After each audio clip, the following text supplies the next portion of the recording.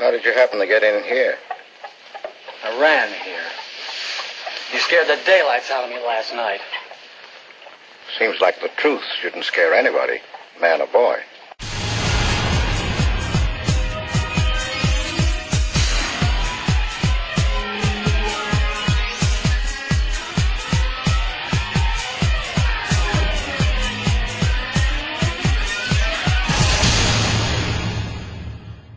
What's the matter, Lieutenant? Is this thing getting you? Oh, no. I'm just thinking about public reaction to all this. Hello, everyone, and welcome to When It Was Cool Dark. I'm your host, Carl Stern. Thank you very much for joining me. This podcast is produced and distributed by whenitwascool.com. Check us out. Check out our free shows, our free articles.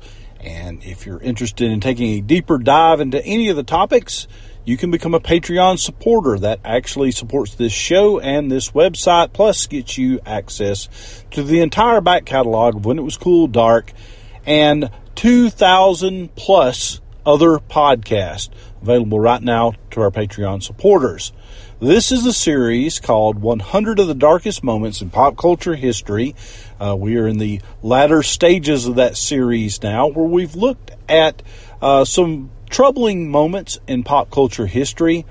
We've talked about a lot of deaths and scandals and legal troubles and things of that nature. Things that have put a black eye, so to speak, on popular culture, or artists that were taken from us too soon, or things that were just strange, bizarre, and unusual in pop culture. And today certainly falls under the category of strange, weird, and unusual. We're going to talk about somebody who is really influential in music, Graham Parsons. And look, Graham Parsons' career was very short. He was only 26 years old when he died. But if you're a fan of, that 1960s, 1970s music, Flying Burrito Brothers, things, even, I guess, influential toward the Eagles. He was a member of the Byrds. Very influential musician was Graham Parsons.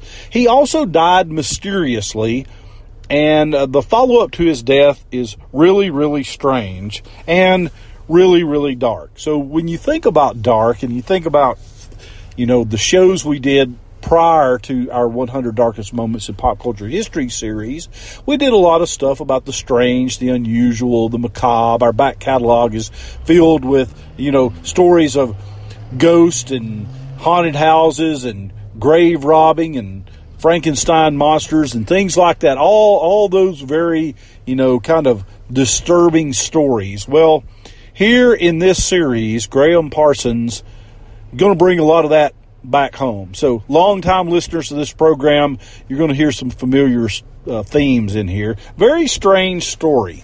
So first, let's establish who Graham Parsons was, for those of us who don't know that much about him. I mean, he's a little bit before my time. I was born in 1971, and he died September 19th of 1973 at the age of 26. But clearly, the music I grew up listening to, he was very heavily influential. And as I learn later on, as I got more and more interested in music and learning about music and becoming kind of an expert in music pop culture, his name kept coming up again and again and again, but I really didn't know his story or that much about him beyond just his musical influence. So his name was Ingram Cecil Connor III, but he is known professionally as Graham Parsons. He was born November 5th, 1946, and as I mentioned, died September 19th, 1973.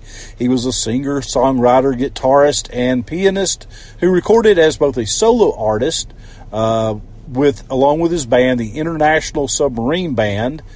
He also recorded along with the Byrds, the Flying Burrito Brothers, and popularized what is called cosmic American music, which is a hybrid of country, rhythm and blues, soul, folk, and rock. Again, think about like early Joe Walsh stuff, that type. I think he was very heavily influenced with the Flying Burrito Brothers as well.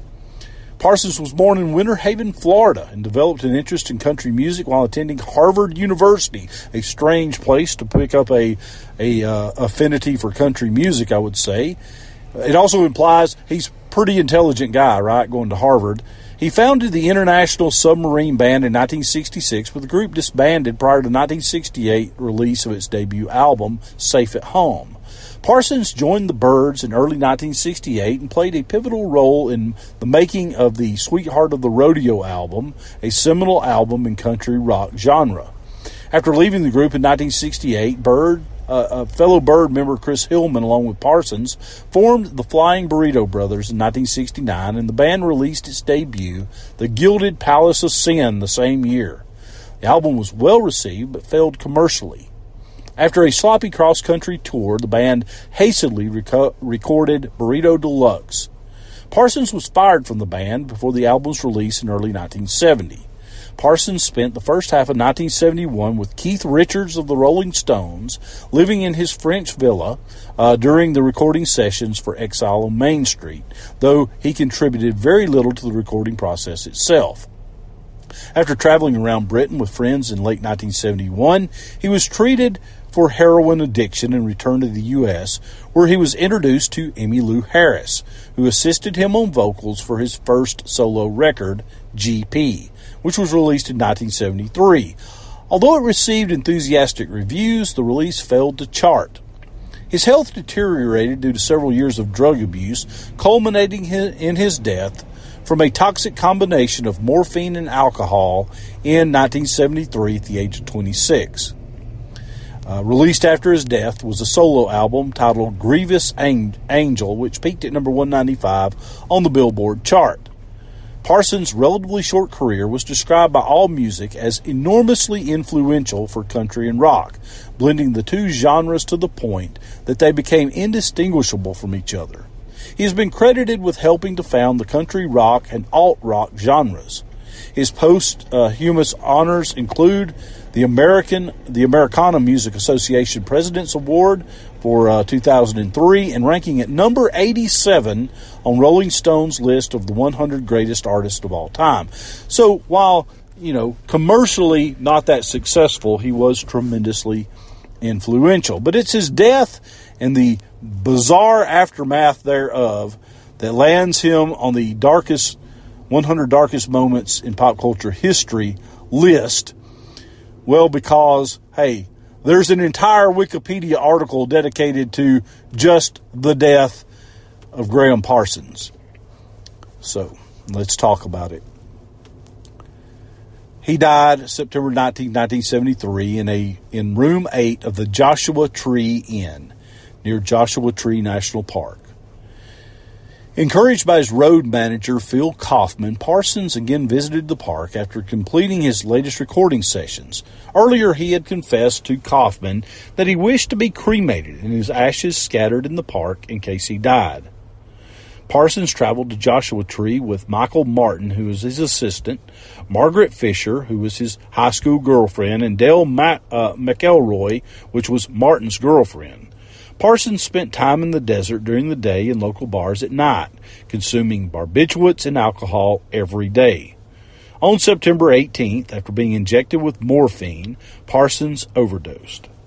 On September the 19th, he was declared dead on arrival at the hospital. Following Graham Parsons' death, and in order to fulfill his desires, Kaufman and Martin arrived at the Los Angeles International Airport in Martin's personal Cadillac hearse, impersonating mortuary workers. Yes. Under the impression that the pair had been hired by the Parsons family, Western Airlines released the body to them. They then took it to Joshua Tree, set it on fire. The burning casket was reported by campers to the local authorities, who investigated the incident and identified both perpetrators. Parsons' body was partially cremated. His charred remains were recovered and returned to his family. Meanwhile, Kaufman and Martin were accused of grand theft and fined for burning the casket. They also had to pay for Parsons' funeral. Parsons' remains were later buried in New Orleans at Garden of Memories on Airline Highway. As I said, this story gets bizarre. During the 1960s, as a member of the Flying Burrito Brothers, Graham Parsons became fascinated by the Joshua Tree National Monument. The singer visited the park several times during the recording sessions he held in the summer of 1973, which were later released on the album Grievous Angels after his death in 1974. Parsons had reduced his use of heroin, but retook the habit as the recording finished. Incited by his road manager, Phil Kaufman, Parsons went on a trip to Joshua Tree in September. He was accompanied by the people we previously mentioned. Kaufman later decided that Parsons' attorney was preparing divorce papers for him to serve to Parsons' wife, Gretchen Burrell, while the singer was in Joshua Tree on September 20th. The travelers stayed at Joshua Tree Inn, room number 8, during the trip. Parsons often retreated to the desert, while at night the group would visit local bars where he sat in with bands. Excepting McElroy, he and his companions consumed alcohol and barbiturates in high amounts. On September the 18th, Martin drove back to Los Angeles to resupply the group with marijuana. Parsons purchased liquid morphine that night from an unknown girl who injected him and Fisher. Parsons overdosed in room 1. Fisher gave Parsons an ice cube suppository and later sat him in a cold shower. Instead of moving him around the room, she put him back in bed in room 8 and went out to buy coffee and try to wake up Parsons, leaving McElroy to watch over him. As his respirations became irregular and then later ceased, McElroy attempted resuscitation. As she failed, Fisher tried again upon her return. After more failed attempts, they called an ambulance. Parsons was declared dead on his arrival at the High Desert Memorial Hospital just after midnight on September 19, 1973, in Yucca Valley, California. Now, as alluded to earlier, we're going to steal the body of Graham Parsons. It's just bizarre. Certainly dark. Initially, the San Bernardino County coroner declared Parsons' death to be from, quote, natural causes pending an autopsy. An inconclusive autopsy was later performed. Fisher called Kaufman, who arrived at Joshua Tree on September 19th. Fisher had cleared room 8 of all the drugs soon after Parsons' death, while Kaufman searched Parsons' car upon his arrival. Kaufman then drove Fisher and McElroy back to Los Angeles in Kaufman's Jaguar to evade the police in case they were looking for the two women.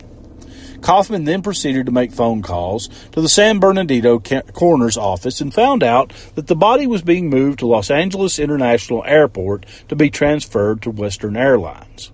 He then called the company and was told the body was to be shipped to New Orleans for the funeral. The embalmed body of Parsons was reported as stolen on September 20th.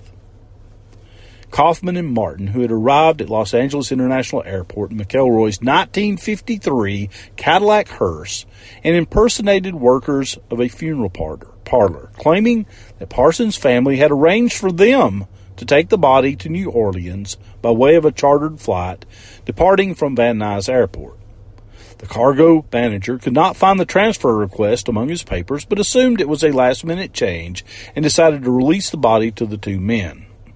Kaufman signed the papers as, quote, Jeremy Nobody, and proceeded to request a patrolman who parked behind the hearse to move his car away so they could load the casket.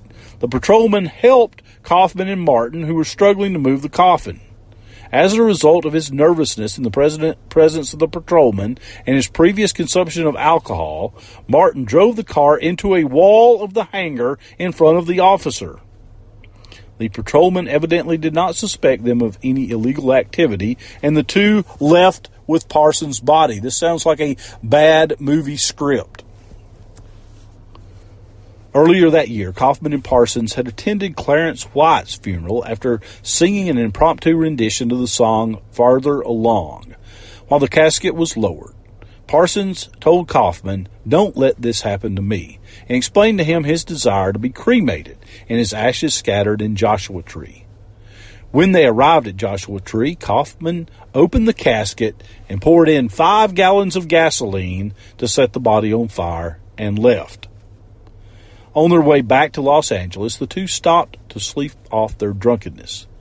When they woke up, the hearse did not start, and Kaufman had to hike to reach a mechanical shop. The hearse started again after a few repairs, and the two returned to the road, where they were later involved in a car pileup on the highway and rear-ended another car. A police officer handcuffed them both when several beer cans fell from the vehicle as one of the doors opened.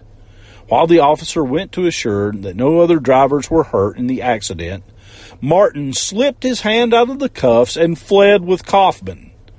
Since the officer did not take the driver's license of either one or even the license plate number, he could not identify with them. They have been drunk, using drugs, taken a hearse that apparently they legally owned, stole the body of Graham Parsons, took it to the desert, poured on 5 gallons of gasoline, which is extraordinarily dangerous, set it on fire, got into a crash after sleeping in a hotel room, got handcuffed by police, yet escaped. This story is bizarre. Following the body theft being reported, the casket was sighted burning by campers who alerted park authorities. A green Western Airlines body bag was found beside the casket. The body was not thoroughly cremated, as 35 pounds of Graham Parsons remained. Witnesses reported seeing a hearse speeding away from the scene, recalling that other vehicles had been forced off the road. After mugshots of the believed perpetrators were shown to witnesses from the airport, investigator Joe E. Hamilton, we presume not Joe the assassin Hamilton from professional wrestling fame, or maybe it was in this story, who can know, declared that the police were close to identification. Kaufman and Martin were identified from the mugshots, arrested, and charged with grand theft. While the two awaited judgment, the San Bernardino County coroner declared to the press that Parsons' death was caused by, quote, multiple drug abuse, in part due to overdose of whiskey, barbiturates, and cocaine. Kaufman and Martin were given 30-day suspended jail sentences and fined $300 each for misdemeanor theft. They were charged $708 for funeral home expenses. Kaufman threw a benefit party to raise funds to pay the fines. The event was called Kaufman's Coffin Caper Concert. I'm not even making any of this up. Ridiculous. Dr. Demento, as recently featured in the Weird Al movie on Hulu, that Dr. Demento, was the featured disc jockey and beer bottles with the figure of Parsons on the label and the inscription, Graham Pilsner, a stiff drink for what ails you, was served. What a strange, bizarre story. A small family service was organized for the burial of the 35 remaining pounds of Graham Parsons in New Orleans. Shocked by the theft, failed cremation, and the fundraiser, the family regarded it all as a Kaufman publicity stunt and denied there could have been any promise between Parsons and his manager. He was buried at Memorial Lawn Cemetery with the epitaph, quote, God's own singer. Kaufman wrote about his experience stealing the body of Parsons in his autobiography, Road Manager Deluxe. The events were loosely depicted in the 2003 film, Grand Theft Parsons, starring Johnny Knoxville. Joshua Tree National Park does not officially recognize Parsons' link to the park, and his memorial does not appear on the maps. Rangers are given the option to tell the story, but it does not appear on brochures either. While Parsons was incinerated a quarter-mile away from Cap Rock, the location is often confused with the actual place where it happened. Makeshift memorials and inscriptions are found around the rock and cleared by park caretakers. Tourists and fans of Parsons visit the site, as well as Joshua Tree Inn, where a guitar-shaped statue dedicated to Parsons can be found outside. Room 8 is reserved by the current owner for people who ask specifically to stay there for its relation to Parsons and is not offered to walk-in guests.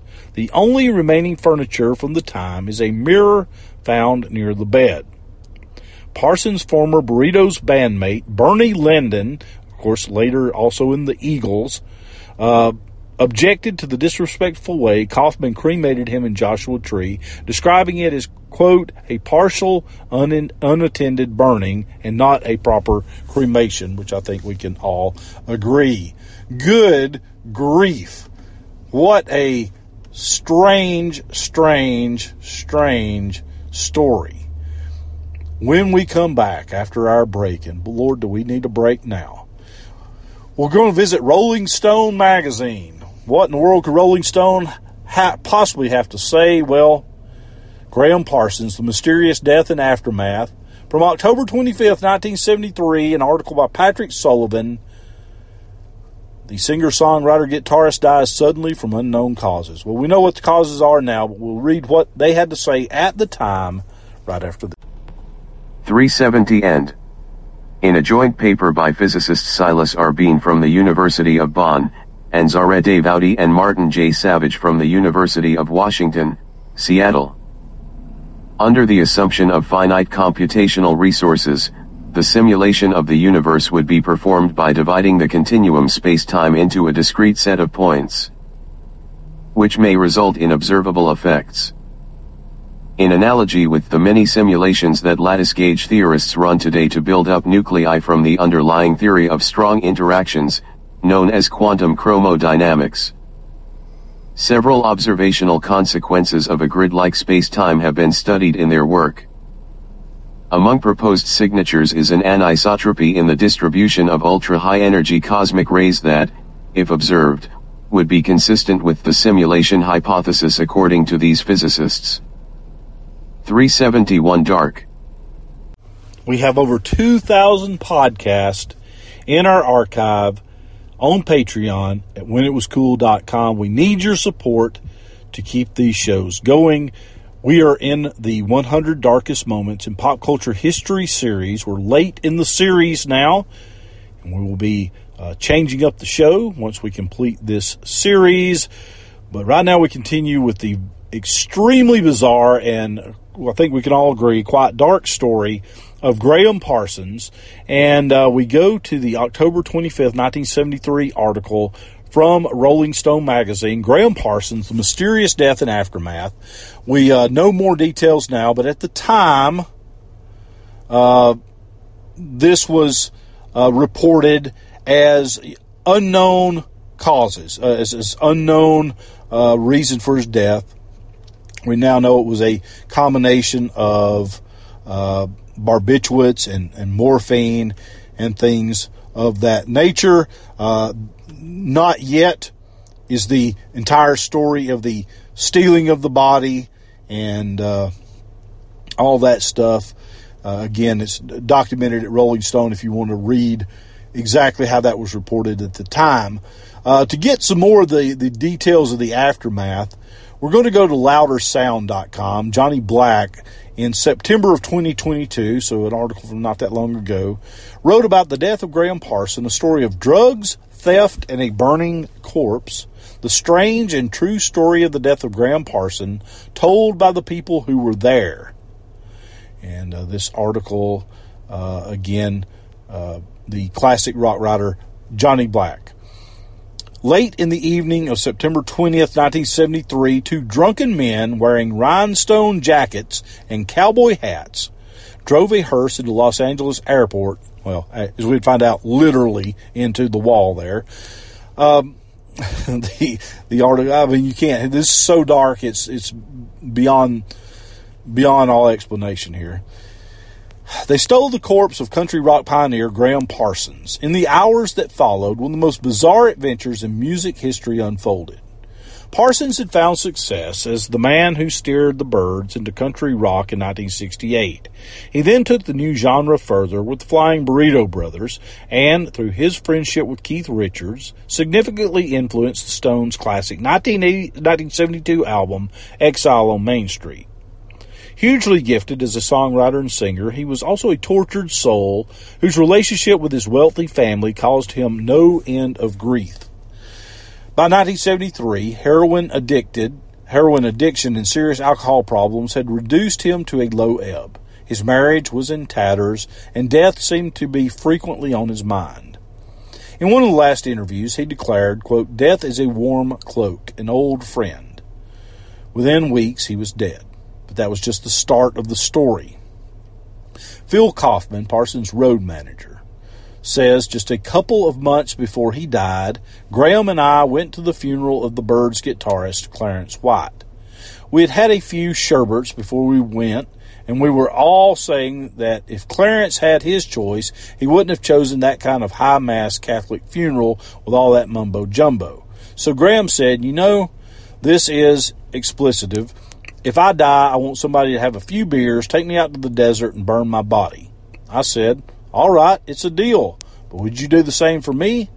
And he said, "Yeah." Several months later, when we had finished the new album, Grievous Angel, he went out to Joshua Tree Desert to celebrate and kick back while I was in L.A. putting his next tour together. Graham often used to go to Joshua Tree. He just loved that area. He'd spent some time there with the Stones, and we had also done some filming there. So he booked a couple of rooms in the Joshua Tree Inn with Parsons' associate Michael Martin and his girlfriend Dale McElroy. She was a well-traveled woman who at the time had unlimited funds because she had inherited Caterpillar stock, which gave her good guaranteed income. Dale McElroy said, "Graham drove down in his Jag with his ex-girlfriend Margaret Fisher, and we met him at the hotel." Phil Kaufman states, as Graham's road manager, spent a lot of time finding his drug stashes and getting rid of them, but he could always get more. In Joshua Tree, he ran into singer Scott McKenzie's ex-wife, who could supply him, and he spent the day drinking and doing drugs. Margaret was on the same drugs as Graham, and they were pretty far gone by that evening. On over in these various quotes and conversations, Dale McElroy says, Margaret quickly took down his pants and pushed 2 or 3 ice cubes up his rear, talking about when they're trying to revive him. To my astonishment, in a matter of seconds, he had regained consciousness and made some joke about what we were doing with his pants down. He had gotten up and was walking around the room. I'd never seen anything like this in my life. Then some of the others are discussing having gone back to Los Angeles to get more drugs, and the scene just continues to be just as crazy and unhinged as it ever was. Dale McElroy continues to say, after an hour or more, Margaret came back to my room and told me she wanted to go out and get some food for Graham. The last thing she said was to keep an eye on Graham. I took a book into the room and I found Graham passed out on the bed. After about 20 minutes, his breathing started to change. It became very labored, and I became scared. I wondered what to do. Should I get some help or just stay with him and give him artificial respiration?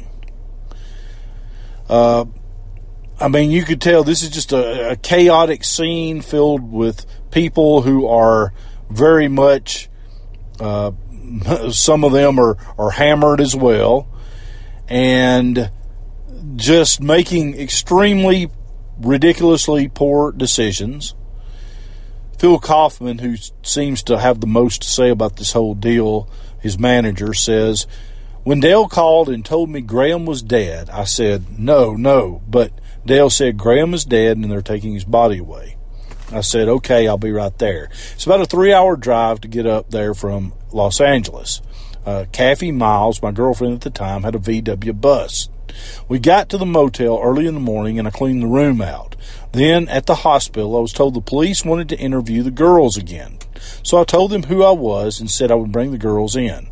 I got everybody into the car and took them back to Los Angeles out of the local police jurisdiction so the girls wouldn't have to be interviewed. I stayed home at my house on Chandler in Los Angeles for a couple days, but I knew what I had to do. I had to fulfill my promise to Graham. I called the mortuary in Joshua Tree to find out where Graham's body was. They told me he was en route to Continental Airlines at LAX, from where he'd be shipped back to his stepfather in New Orleans.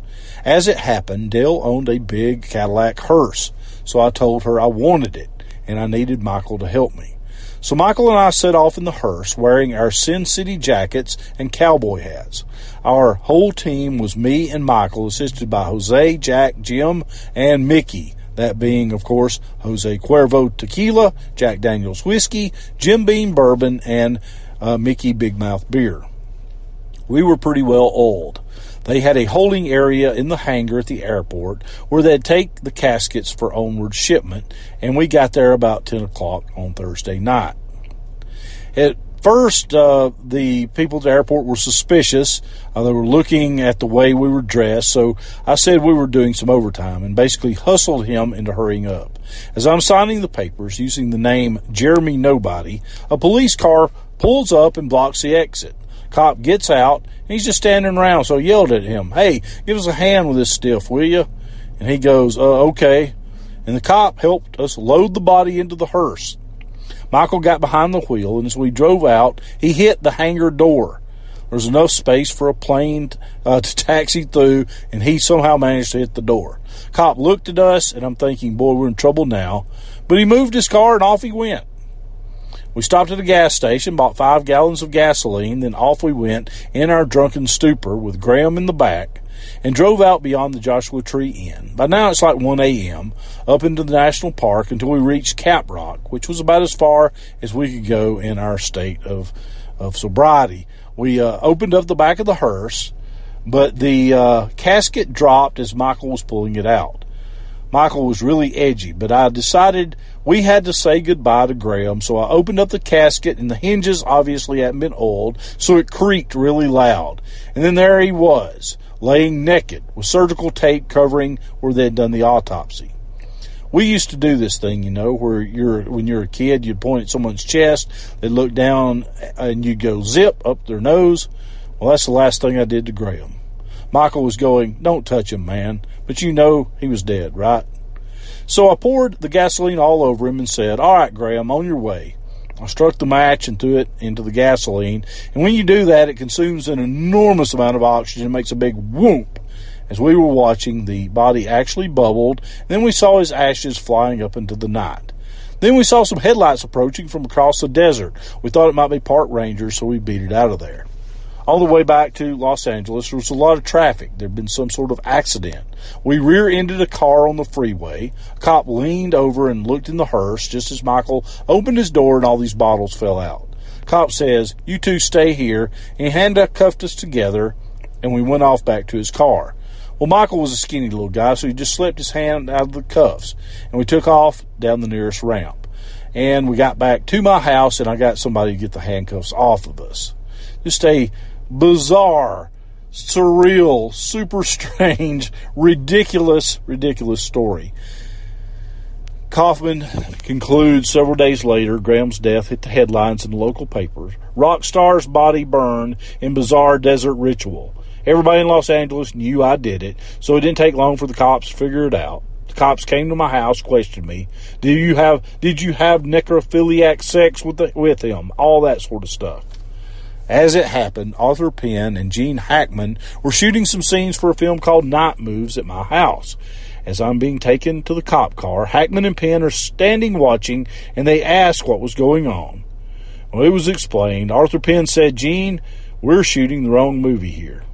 Later, when I was driven home, they stopped filming, and everybody gave me a round of applause.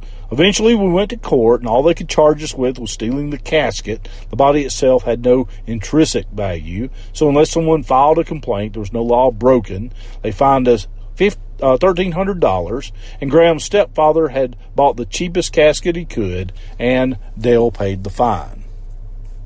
Graham Parsons' remains were shipped by his stepfather to New Orleans for burial at the Garden of Memories. In Kaufman's words, dying was a great career move for Graham. He is now acknowledged as one of the most influential country rock performers of all time. Room 8 at Joshua Tree is now a shrine dedicated to Parsons' memory, but it remains available for rent. Phil Kaufman continues to work as a respected road manager and is currently in the employ of Nancy Griffith. His autobiography, Road Mangler Deluxe, was published in 1993, and the film Grand Theft Parsons is a fictionalized account of Parsons' death, starring Johnny Knoxville and Christina Applegate, and it was released in 2003. And wow, what a ridiculous yet dark story, certainly worthy of inclusion in 100 of the darkest moments in pop culture history. So thank you very much for joining me. Hope you will support us at whenitwascool.com. If If you like deep dives into popular culture like this, boy, have we got you covered. Check us out. Patreon supporters get instant access to over 2,000 podcasts dealing with retro pop culture and more. Check us out, whenitwascool.com, and I'll see you here again soon with another. Excuse me, please. Let's don't talk negatively. Speaking of winners, surprise, surprise, whenitwascool.com is your home for retro pop culture articles and podcasts. To all our patron supporters, this is for you, Fannie Mae. Solid gold just like you and me. Family friendly and fun. whenitwascool.com.